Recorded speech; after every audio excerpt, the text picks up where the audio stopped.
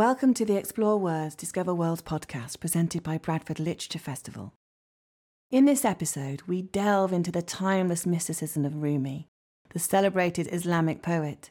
Despite living over 800 years ago, Rumi's poetic wisdom continues to inspire generations of seekers, both in print and across social media. Recorded live at the 2023 Bradford Literature Festival, Professor Javed Mojaddedi hosts BLF's annual Rumi lecture, unveiling what sets Rumi's poetry apart and how it maintains its universal and enduring appeal.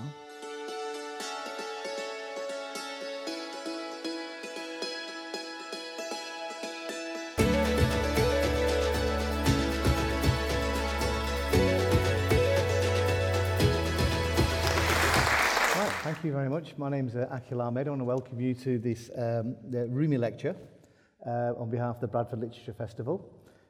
It's something that we do every year and something that we're really proud of and really interested in. And so we're very lucky today that we have for this year's lecture, we have Professor Javed Mojaddedi. All right, I think I got it right. Probably got it wrong, but obviously, Javed is a professor of religion at Rutgers University, and he is an expert in early and medieval Sufism, and has translated 5 volumes so far of Rumi's Masnavi as Oxford World's Classic Editions.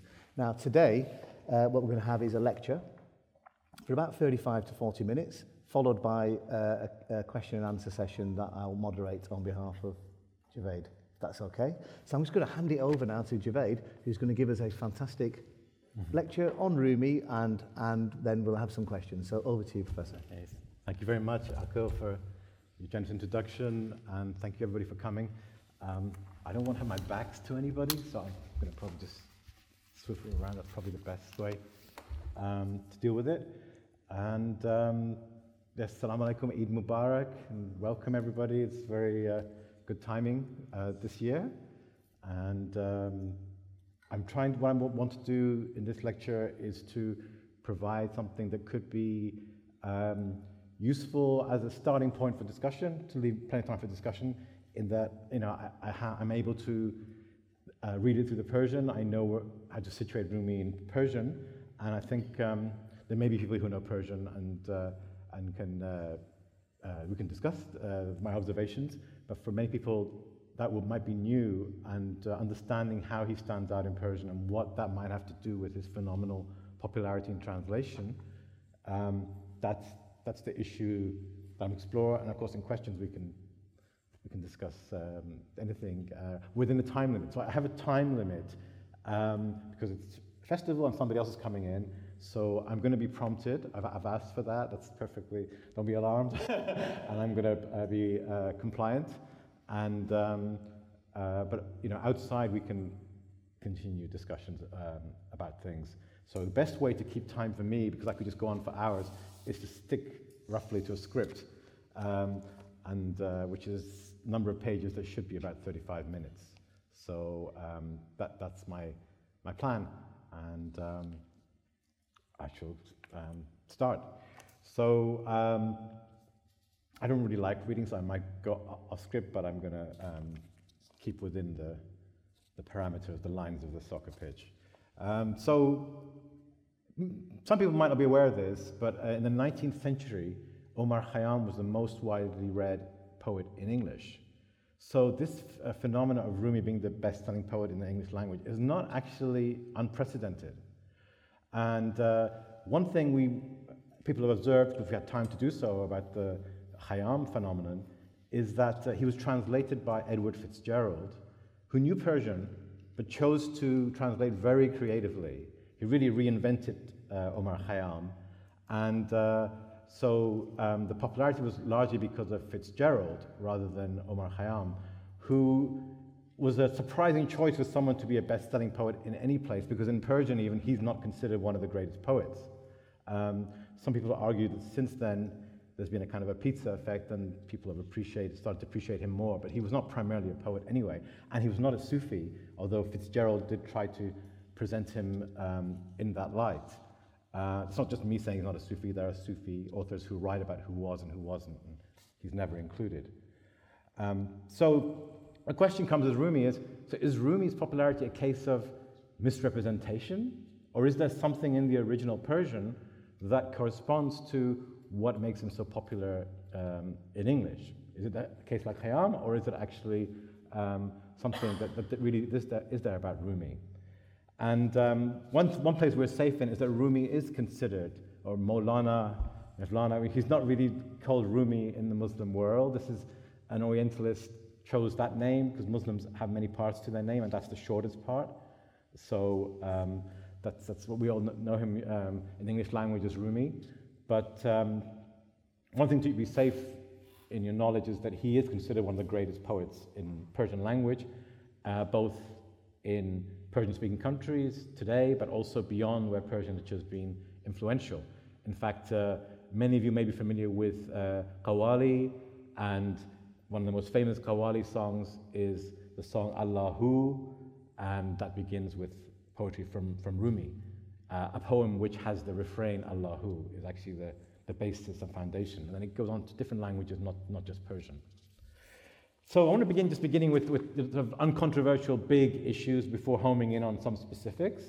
So when it comes to big issues, really obvious, hardly stated about Rumi when you're familiar with the original, is that his output was huge. He has a massive Masnavi, this poem that I've been translating, and I've translated 5 volumes of the 6 so far, which is about 20,000 verses so far, and another 5,000 to go, or about 2,000 now. And not only that, he also has published one of the biggest collections of shorter lyrical poems. His Divan, known as Divan Shams Tabrizi, the name of his master, is got 30,000 verses. It's one of the longest, and both of these within about 25 years, the last 25 years of his life.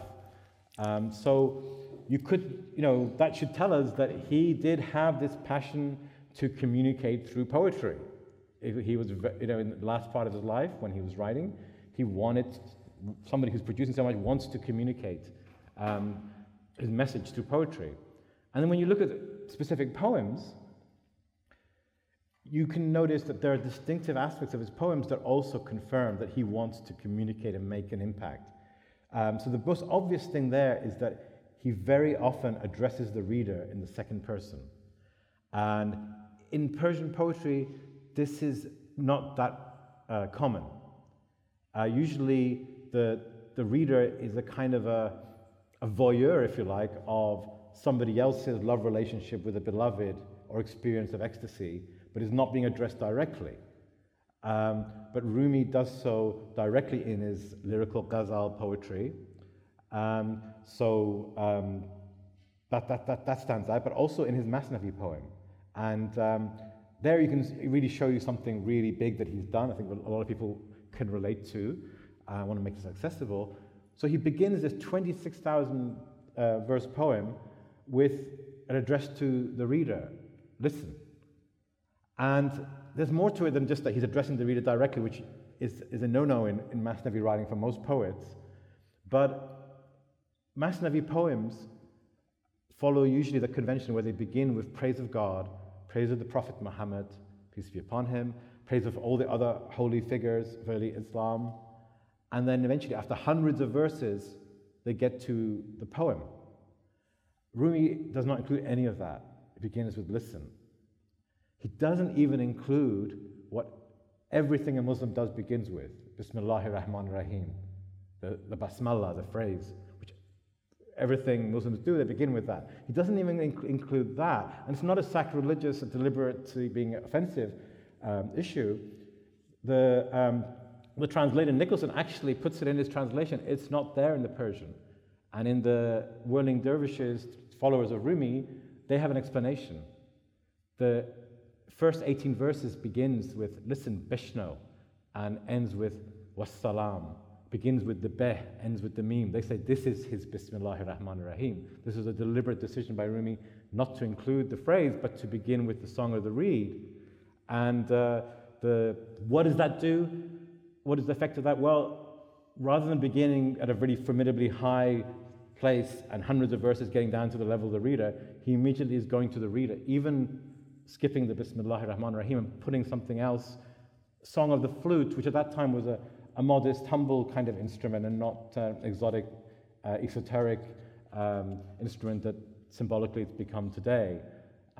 So he's starting at the level of the reader in a very deliberate way, breaking all conventions.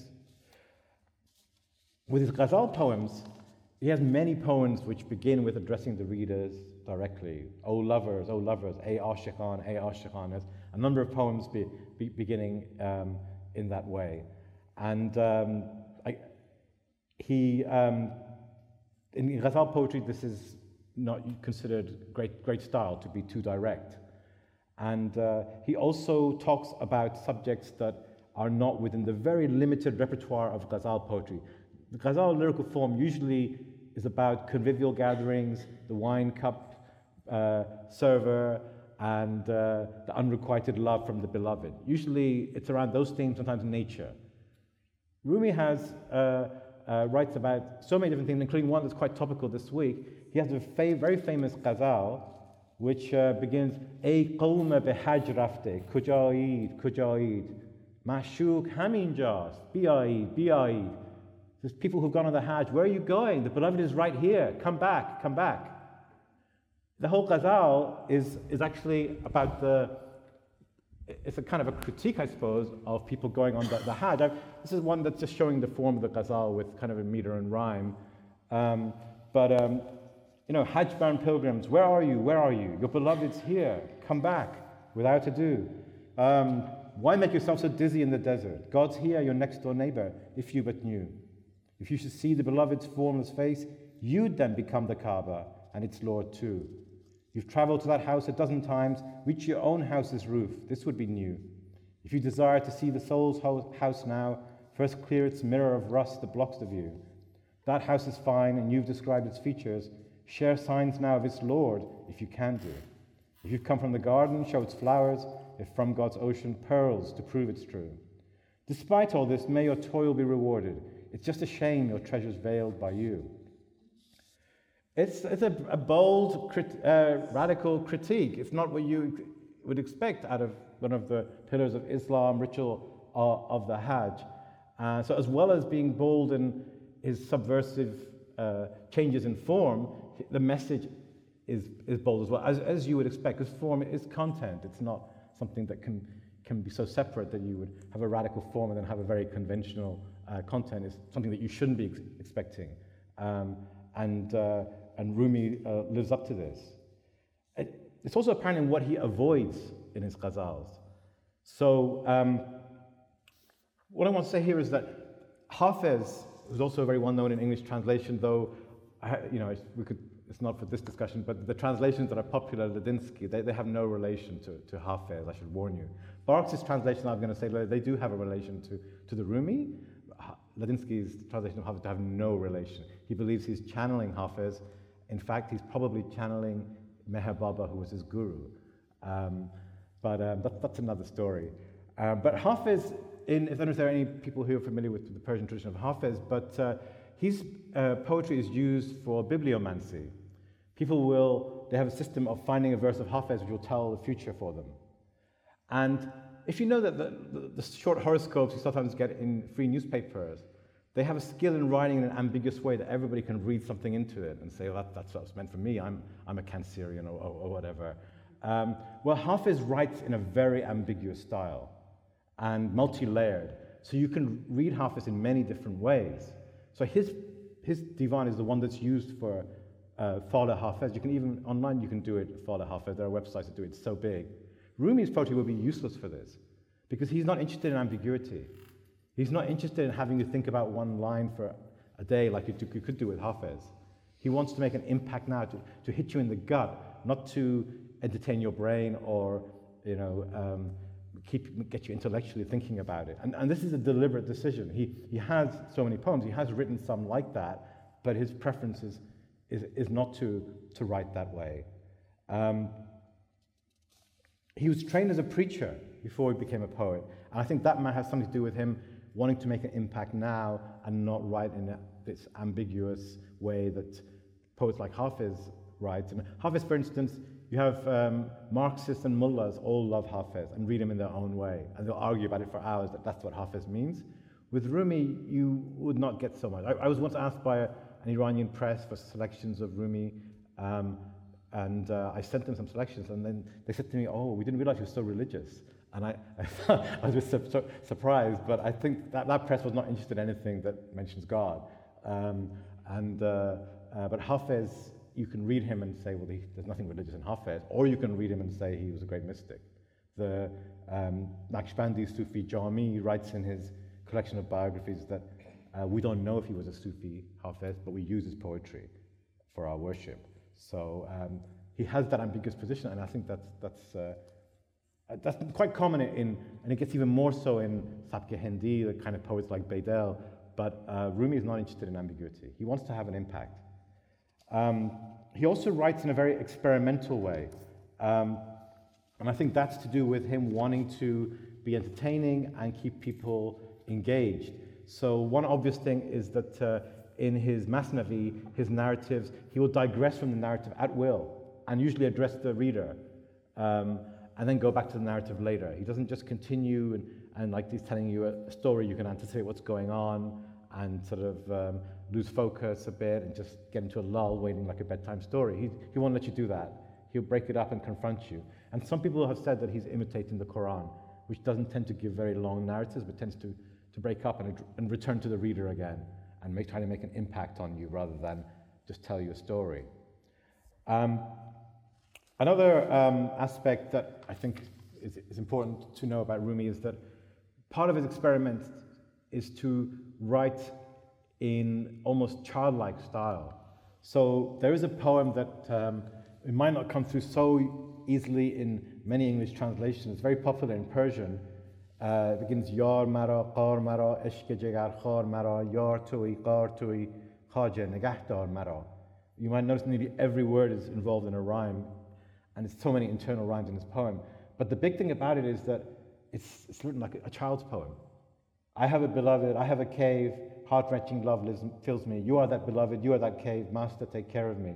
You are Noah, you are spirit, the conqueror and the conquered. You are the breast opened up to the secrets in me. You are the light, you are the last day's trumpet. You are Mansur's fortune. Nur tui, sur tui, dawlati Mansur tui. You are the bird of Mount Sinai, the one wounded by your beak is me.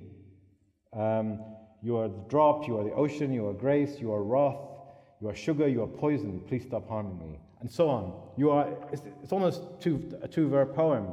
There are a couple of other verses occasionally used in there, but you are, and then repetition, another no-no in ghazals, where usually they're very pithy and not a word is wasted.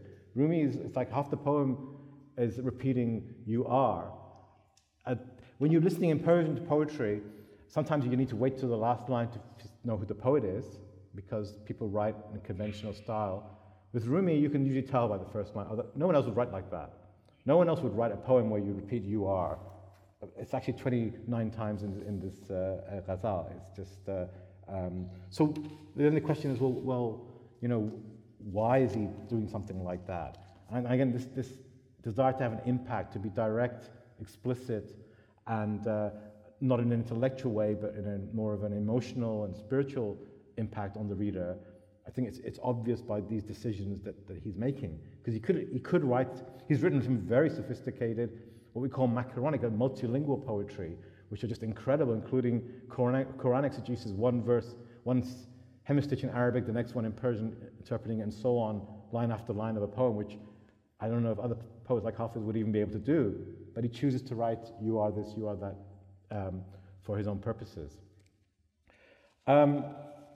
And we know from his biography that he left scholarship himself. The meeting with Shams Tabrizi, most of the stories involve something to do with knowledge beyond books, like books, miraculously being saved from fire or water and so on. And he even chose as his first deputy an uneducated goldsmith, which caused controversy with his own students, who didn't appreciate his lack of education. So he clearly turned away from that kind of approach. So I think that these show some of the aspects, we're okay in time, of Rumi in the Persian that I wanted to share with you. So what about in English? Do we see any of these aspects in translation? And are they actually part of what makes Rumi attractive to readers? So when it comes to accessibility, I feel like the popular translations of Barks have got it right and the academicians have got it wrong, personally. Because one of the reasons I say this is that I was given Nicholson's translation and commentary when I was 17 or 18 by my landlady at the time in Bristol, in England. I was brought up in Britain. And she said she got it in a jumble sale in Glasgow for 50 pence. It's like several volumes, actually. It's a pretty good deal. And I'd had a dream that a hand gave me Rumi's Masnavi about a year, probably less than a year before then. So I thought, this is my dream. And I had these books, and I had them in my top shelf in my dorm room in University of Manchester. But it was so frustrating because I couldn't read much into it. I found it really difficult to read because Nicholson's translation, inevitably we all translate people in our own image, unconsciously. And he's a very philologist, academician. He translated Rumi like a complicated thinker, with so many parentheses and turgid prose, that for me it was unreadable, and I know a lot of people find it difficult. And then when I went to study Persian in the Middle Eastern Studies department in Manchester, I was so happy in the second year we read Rumi. Rumi's one of the simpler poets to read. He's not a complicated poet. You read Hafez in the third year and Nizami in the fourth year. But Rumi is not at all like that. He's more like the kind of popular free verse style that the likes of Coleman Barks have made into a best-selling phenomenon. So I think in terms of accessibility and directness, that's something that they have more than the academicians.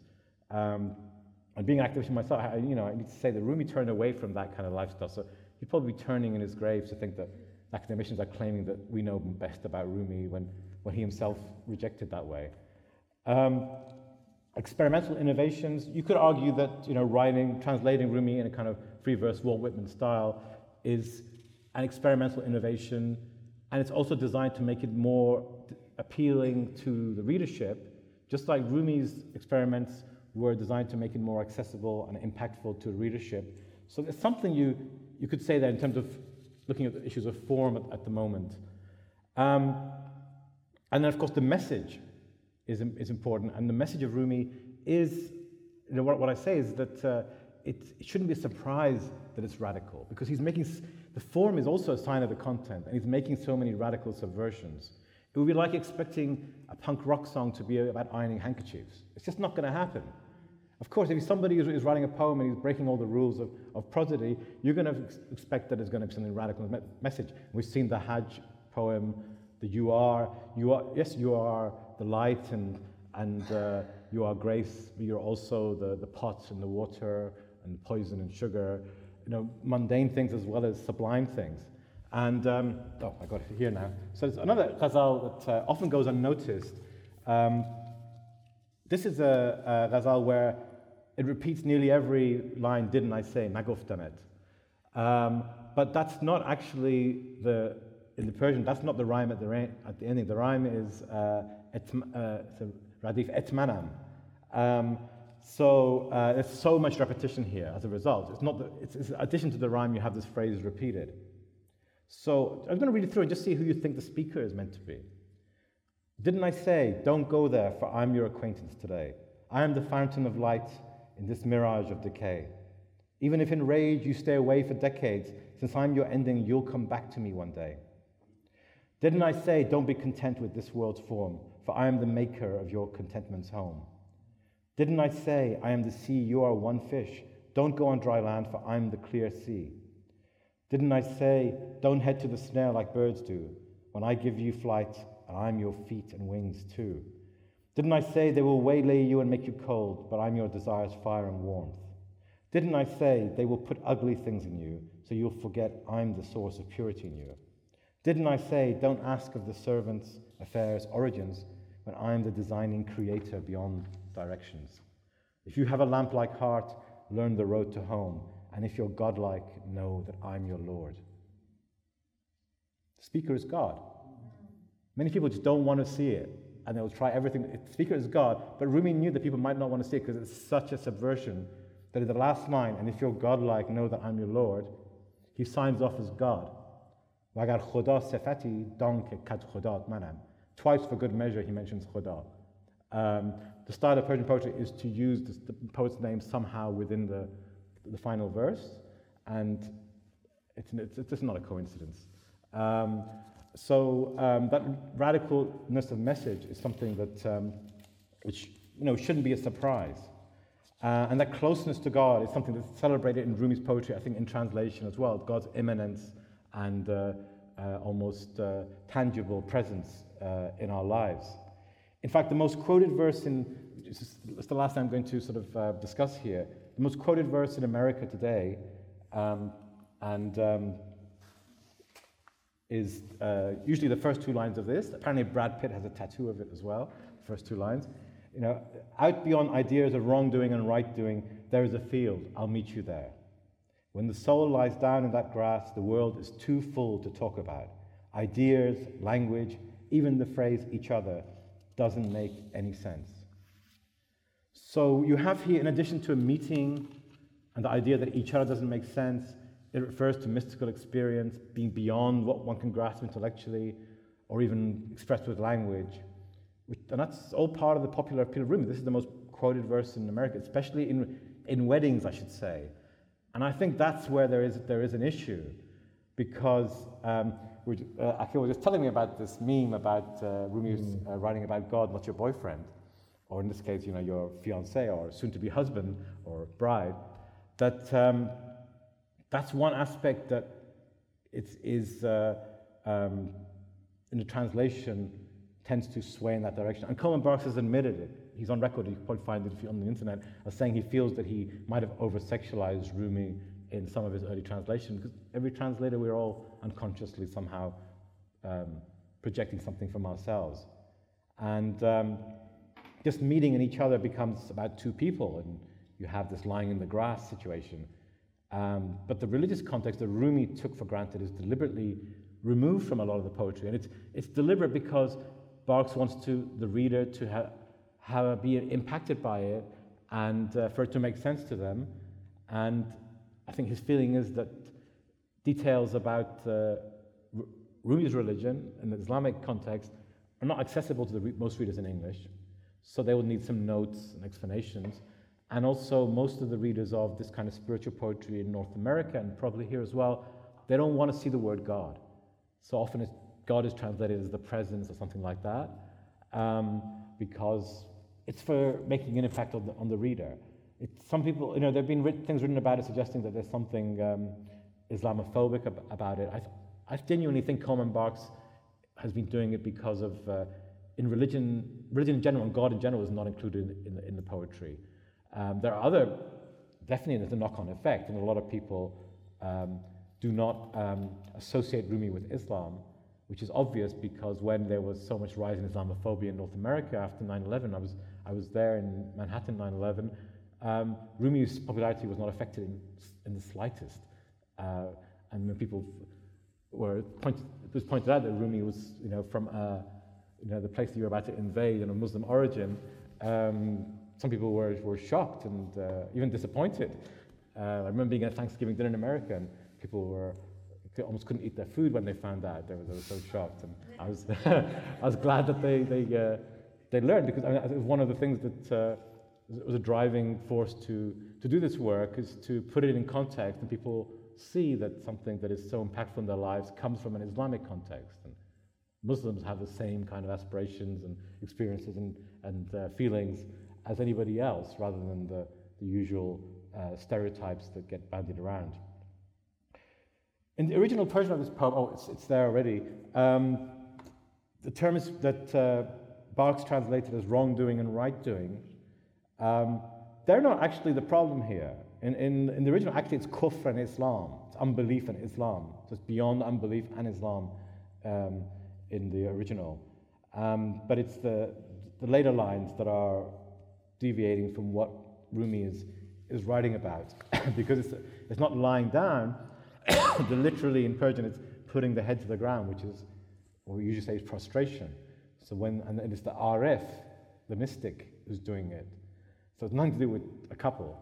When the mystic reaches it, they put their head down to the ground. The Muslim position of prostration in the Muslim prayer, because this is beyond Islam, unbelief, and even put the locality, it's even beyond space, it's place, it's beyond everything.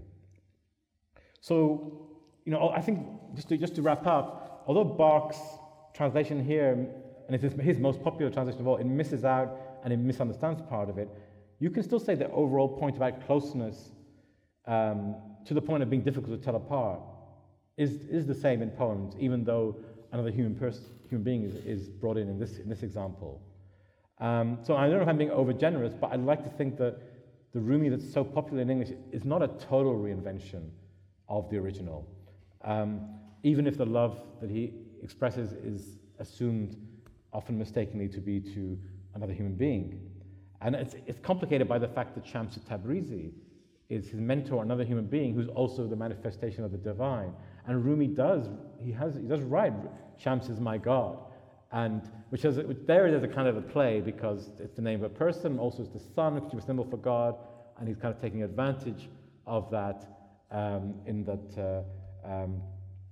the ambiguity actually works for him. But in Sufism, the person who's become annihilated in God becomes the complete manifestation of God. So, but it's not a romantic partner like in weddings this poem is used.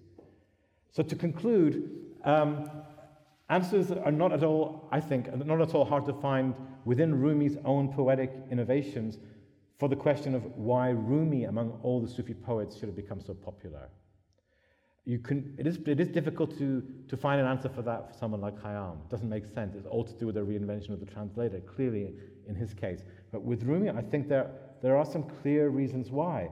That desire to communicate directly, explicitly, make an immediate impact, eliminate distances and barriers, like we saw with the beginning of the Masnavi and the direct address of readers in his ghazals, to move people beyond an intellectual level, a total lack of interest in stimulating people intellectually for hours, and instead wanting to make a direct impact in the gut for somebody rather than in their brain. These things hopefully make it, for us actually it would be difficult to see how the popular translation of poetry would have become so successful without these being in the original. That's what I'm saying. All right. Okay. Well, thank you very much, Javed, for that. Before we just go over to some questions, a quick question, quick point. If you just want to tell us a little bit about your work as well with regards to Rumi, and what does it mean for you after all these years of delving into him? What's your take then on Rumi, your personal take, rather than some of the work that talking about other people's work, etc. So if you just tell us a little bit about your work and actually what you take away with regards to the work of Rumi. Right, it's a big question. So my interest in Rumi, I kind of mentioned in my talk, it was, when I was brought up in England and I was reading what was available on Sufism as a teenager, Idris Shah mostly, in England at that time, and I must have come across the Masnavi, otherwise I wouldn't have had that dream that came out of the blue. And so it always had this place, but then it wasn't until I grew older and appreciated him a bit more that I started working him. And actually, it was related to, we're talking about my advisor who died the day after I finished my dissertation from cancer. He was dying at that time, that we were completing an anthology that he'd started. And he had been the advisor of Dick Davis, the translator of Conference of the Birds, Penguin Classics, and he'd always said that that's the way a Masnavi poem should be translated. Because that is a classic, isn't it? Yeah. And that's a high bar. Dick Davis set the bar. I mean, many people would say he was the greatest translator of Persian that there has ever been. He's a poet before he went to Iran and learned Persian. My advisor Calder taught him the alphabet in Iran. He was teaching English in Iran at the time. And then after the revolution, he came out and said, well, I might as well do a PhD, and he became a professor.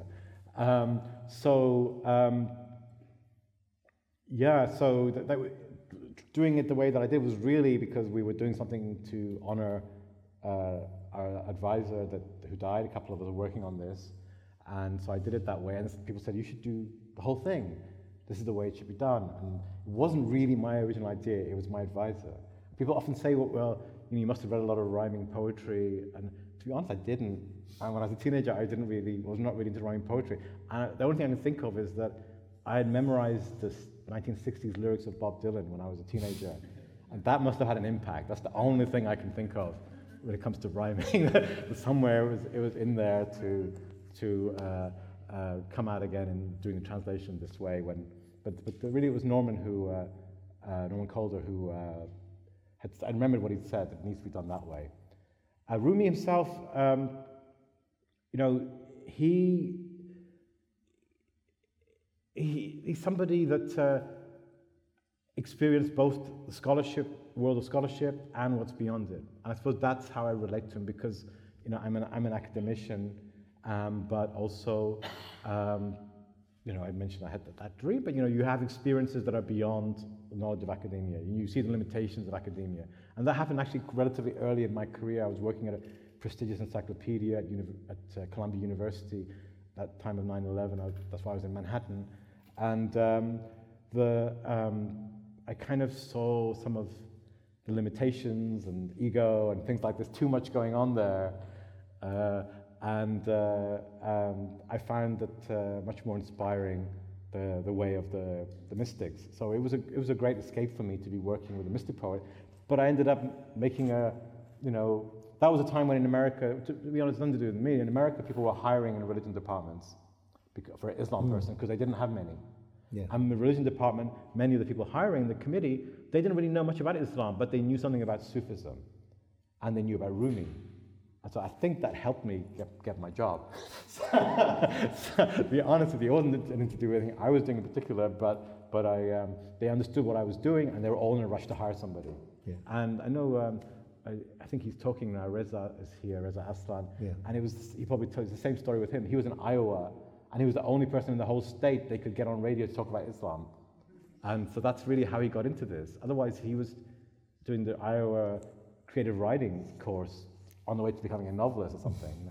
It's sort of completely went on a different trajectory, and that's kind of what happened. And Rumi, to you now? Yeah, I mean, it's a pleasure. It's a labor of love. I get so much out of reading him, so I'm very lucky to be working with him, reading with him. He's always uplifting.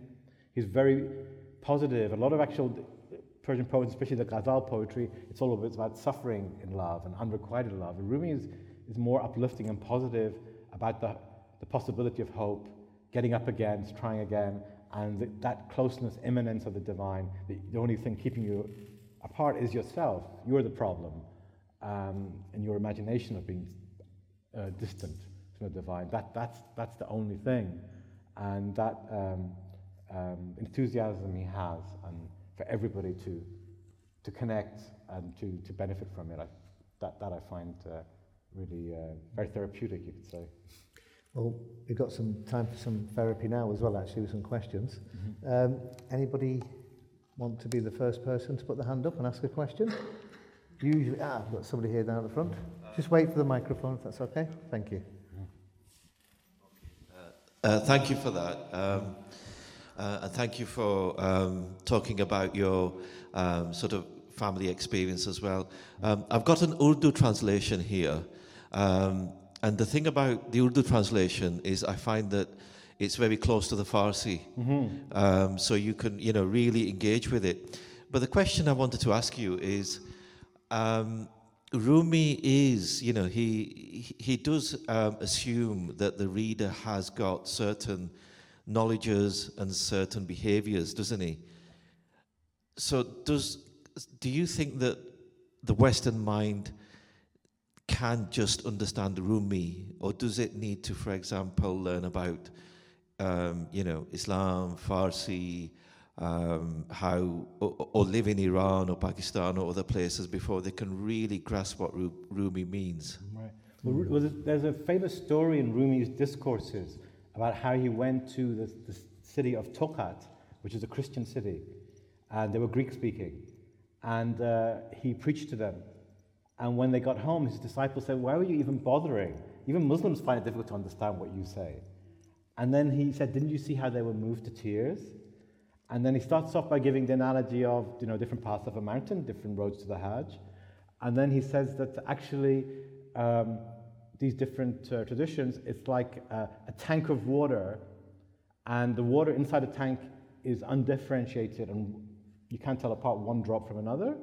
But the faucets, once it comes out of a faucet and takes a certain form and becomes congealed, then you can see then you see differences. So there's not as soon as we start speaking in our own different languages and different ways of expressing it, then we start finding differences and disputes. But actually, in the tank, the water is the same.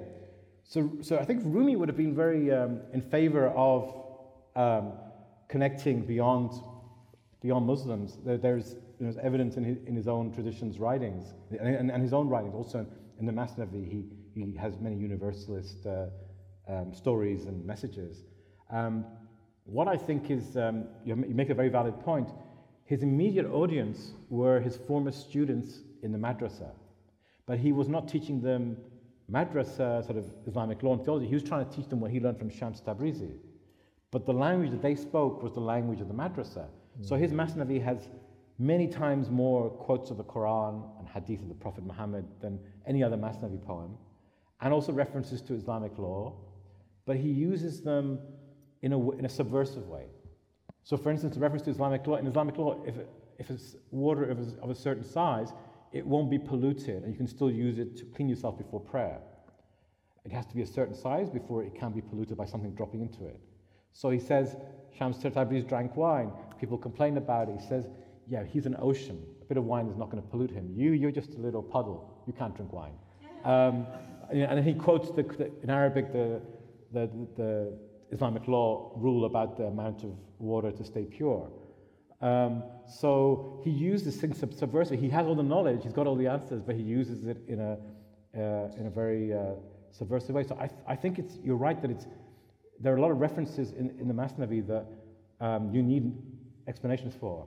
So that's why in my version I do every verse, and I have notes to explain these allusions. He embarks because he wants to produce something beautiful, and he succeeded in producing something beautiful and impactful. He doesn't want to have notes for the poetry, or extensive notes, and he will translate selectively, so just miss out those complicated verses. It's all selective. So what I've tried to do is to do, I think we're in the same lines, to show that context and that background that he's using through notes. But it's important to remember that he's not using those references to make people become like seminary students. He was trying to move the seminary students to a different level, and that was the language that they spoke.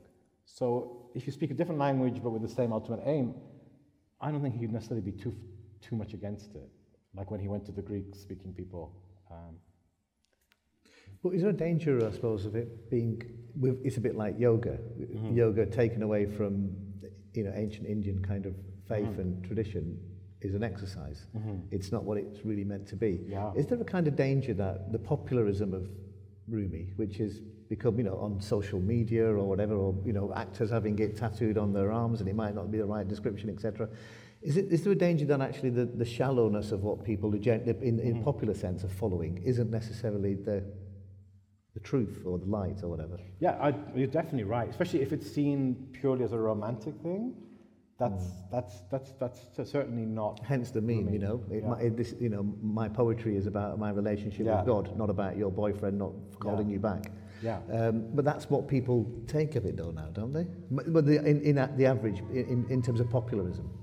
Maybe. I know that there is a large readership who are interested in spirituality, and they in America we call it spiritual but not religious. And for them, their ultimate leader in the past is Rumi. They see him as spiritual but not religious. So if they're looking at it for the spiritual message, then and he gets some benefit from it, I don't think he would necessarily be too far against it. It's a shame that they don't follow the specific tradition of Rumi and don't realize that he followed a specific Sufi path. And I think that people who look at it get moved by it and want to look in more detail, they find that out. It's kind of the first impact is this, like I get students to come in class, and what have you've been exposed to? They come and they recite a verse. Often they'll be in tears because the verses are really impactful. People really love the Coleman Barks translations. You've got to give him credit for that. But by the time they finish the course, they can go back to what they like reading, but they've got this enriched view of it, and they can put it in context and have an awareness of what they're missing. So I think it's people who are serious want to learn more, so they came to my course, or they read more books about Rumi, or they decide to read something that's not a selection, which has notes and background. So I think, yeah, you're right. If all we had was the best-selling and people were reading it as a romantic poetry, then yeah, they totally misunderstood Rumi. Because you can get a Rumi quote of the day every day on social media, and I follow that site. I'm not sure how many of them are correct as well, to tell you the truth. But the fact of the matter is, a lot of us follow it and don't necessarily know what we're looking at. But you're following it, so you know about the background. I know, and I know about the background. That's how shallow I am. No, that's the best combination, because you know what's between the lines. I think that's how it works best. Well, it's an entry-level drug, isn't it, in the sense that the social media thing is the entry-level. That's what you're hoping. That's the entry-level drug that will take you on a journey which will effectively get you to the real meaning, which is your book. Right, yeah, or you can read the popular stuff again with a new understanding. Yeah. And I think it can work. Barks got into this not because of a love affair, but because of a Sri Lankan Sufi teacher. He had Bawa Muhyiddin, Philadelphia. They still have his mosque there, and his shrine is one of the first Muslim shrines in North America. That was his teacher. So he was in some way trying to present this as true to Bawa Muhyiddin's teachings. So they're, and it's mostly his that you'll be getting in your social media. Although there are many imitators who are not as good, and don't even try to. He tries hard to faithfully render previous English translations by academicians like Nicholson and Arbery. So there is some relation to the Persian eventually. But yeah, I think that the way that you do it works best, having that background, being able to read between the lines, and when you read the poem that comes, if it has an impact on you, it's because you combine it with what you know that it's meant to be. Whereas somebody who doesn't have the background, maybe they're still thinking about their girlfriend, I don't know. If it works, right? Do you have any more questions? Sorry, that lady over there. Yeah. Just wait for the microphone, please. Thank you. Hi, it's really lovely to see you in person and to hear you speak. There's a group of us who are studying the Mathnavi together, which is really an incredible process because with the different perspectives, it's like layers and layers of it get revealed. And if I'm reading it by myself, it just doesn't make the same sense. And every time I'm astounded by the depth and the beauty of what he's saying and the mercy, really, in the relationship with Allah and all the convolutions that get in the way of us really seeing things for what they really are. So I think it's had a big impact on all of us, and I might have missed this because I came in late, but I just wanted to ask you if you could say something more about the personal impact on you of doing this translation, because it's such an intimate thing to be doing that you get to know Mevlana in a very intimate way. So I just wondered if you could say a bit more about that. Yeah. Maybe I can tell you one, so it's quite a lot I could say. So when I was doing book one, I would meet weekly with a friend at a sushi restaurant in the Greenwich Village in New York. And I was about 3/4 of the way through, and I said, I think, I'm getting to the climax of book one. And I'm doing it in order. And what Rumi does in book one is, after he's taking you on this roller coaster ride. So you have these amazing stories like the guest who brings a mirror to Joseph, the lover who knocks on the beloved's door and says it is you. Those stories suddenly accumulate about 3/4 of the way through. But then suddenly the roller coaster goes right down again. And then you have the story of the person who thought he was a prophet because it reflected on him, and Bil'am, the sage who fell through arrogance, Satan's pride. And it really impacted me, this sense of the false sense of security that that you have, and that the long way there is still to go. And Recently, when I finished book 5, something similar is going on. This is the penultimate volume, and a lot of it is to do with the remaining hidden attachments people have. It's also famous for having all the sexual stories, and I think that is a hidden attachment a lot of people have. It's certainly hidden in all the stories people are trying to hide it. That the different sexual activities they're getting on with, which they don't want other people to know about. And then while you have as the foil the story of somebody who has a locked closet and everybody's suspicious he's hiding something important there and he's corrupt, and actually it's his humble attire from when he was a shepherd and he just wanted to remember his humble origins. So I think that volume is a kind of, again, that roller coaster. It's reminding people that there's a long way to go and you people still have hidden problems, and in the 6th volume we're going to get to the actual climax. So it's like following a path with Rumi. You can't help but find it a learning experience. That there were many Sufi teachers that came to England and they would say that if I'm not here, read the Masnavi. And it's written to guide people. Some people said to me, oh, why don't you write a commentary on the Masnavi? And I was thinking, well, Rumi gives you a running commentary. He as soon as when I'm translating, if there's a verse that I'm unclear about, I just read the next few verses, and he gives you 3 more analogies and he explains what he's trying to say. There's never been a reason for me to look up a commentary. And in fact, most of the commentaries were written with a view to interpret everything as Ibn Arabi, which I don't think is accurate anyway. Because very soon after Rumi died, Ibn Arabi's ideas came to dominate Sufi thought. So yeah, he's like a guide to anybody who's reading it. He takes you by the hand, and he doesn't want to let you intellectualize it, but rather just take you on the ride with him, and it's some hell of a ride. That's really what I get out of it, I think. So you said that you've got one more book. Yeah. Then what? That's a good question. I've asked it now. You can answer it. Then I would need to write something more analytical. I'm supposed to write a 1-volume book on Rumi. There is a great book, a very well-researched book, the late Franklin Lewis. He died recently, a year ago. But it's 800 pages. Right. Even for my undergraduate students, it's not fair to give them that as a textbook for the course. So something that's more like 300 pages could be used for a course on Rumi. And I've been teaching a course on Rumi for a long time using my own materials. So I think that's probably the next step. And then some more analytical works on his Masnavi after having spent so much time on it, I think. Do you ever wake up thinking, oh, get out, go away, Rumi. I'm sick of this Masnavi and the light. I mean, what else would you like to do? I've been working a bit on Hafiz as well. I do have a bit of Hafiz on the side. A bit of Hafiz on the side for relief, definitely. But it's become a calling. I think that's what you were trying to get to. It's become a calling, hasn't it? This is your legacy. This is it. I mentioned you're living behind one hell of a legacy. Well, hopefully people benefit from it. But I feel it's a weird situation because you have a dream that has an impact. When I had the dream, my mother was in Saudi Arabia, and I wrote to her to say I had this dream.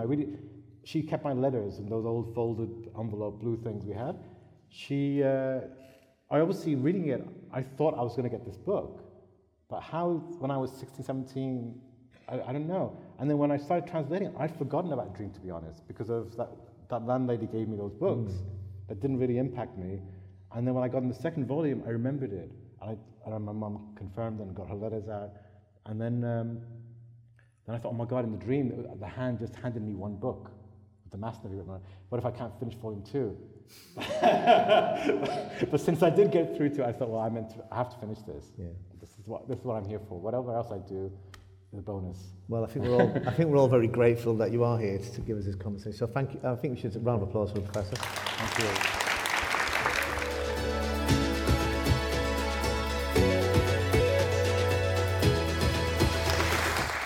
Thank you for listening. If you enjoyed this episode and would like to support the festival, please subscribe, share this episode with others, and leave a rating. Don't forget to mark your calendars as the Bradford Literature Festival returns for its 10th year from 28th of June to the 7th of July 2020.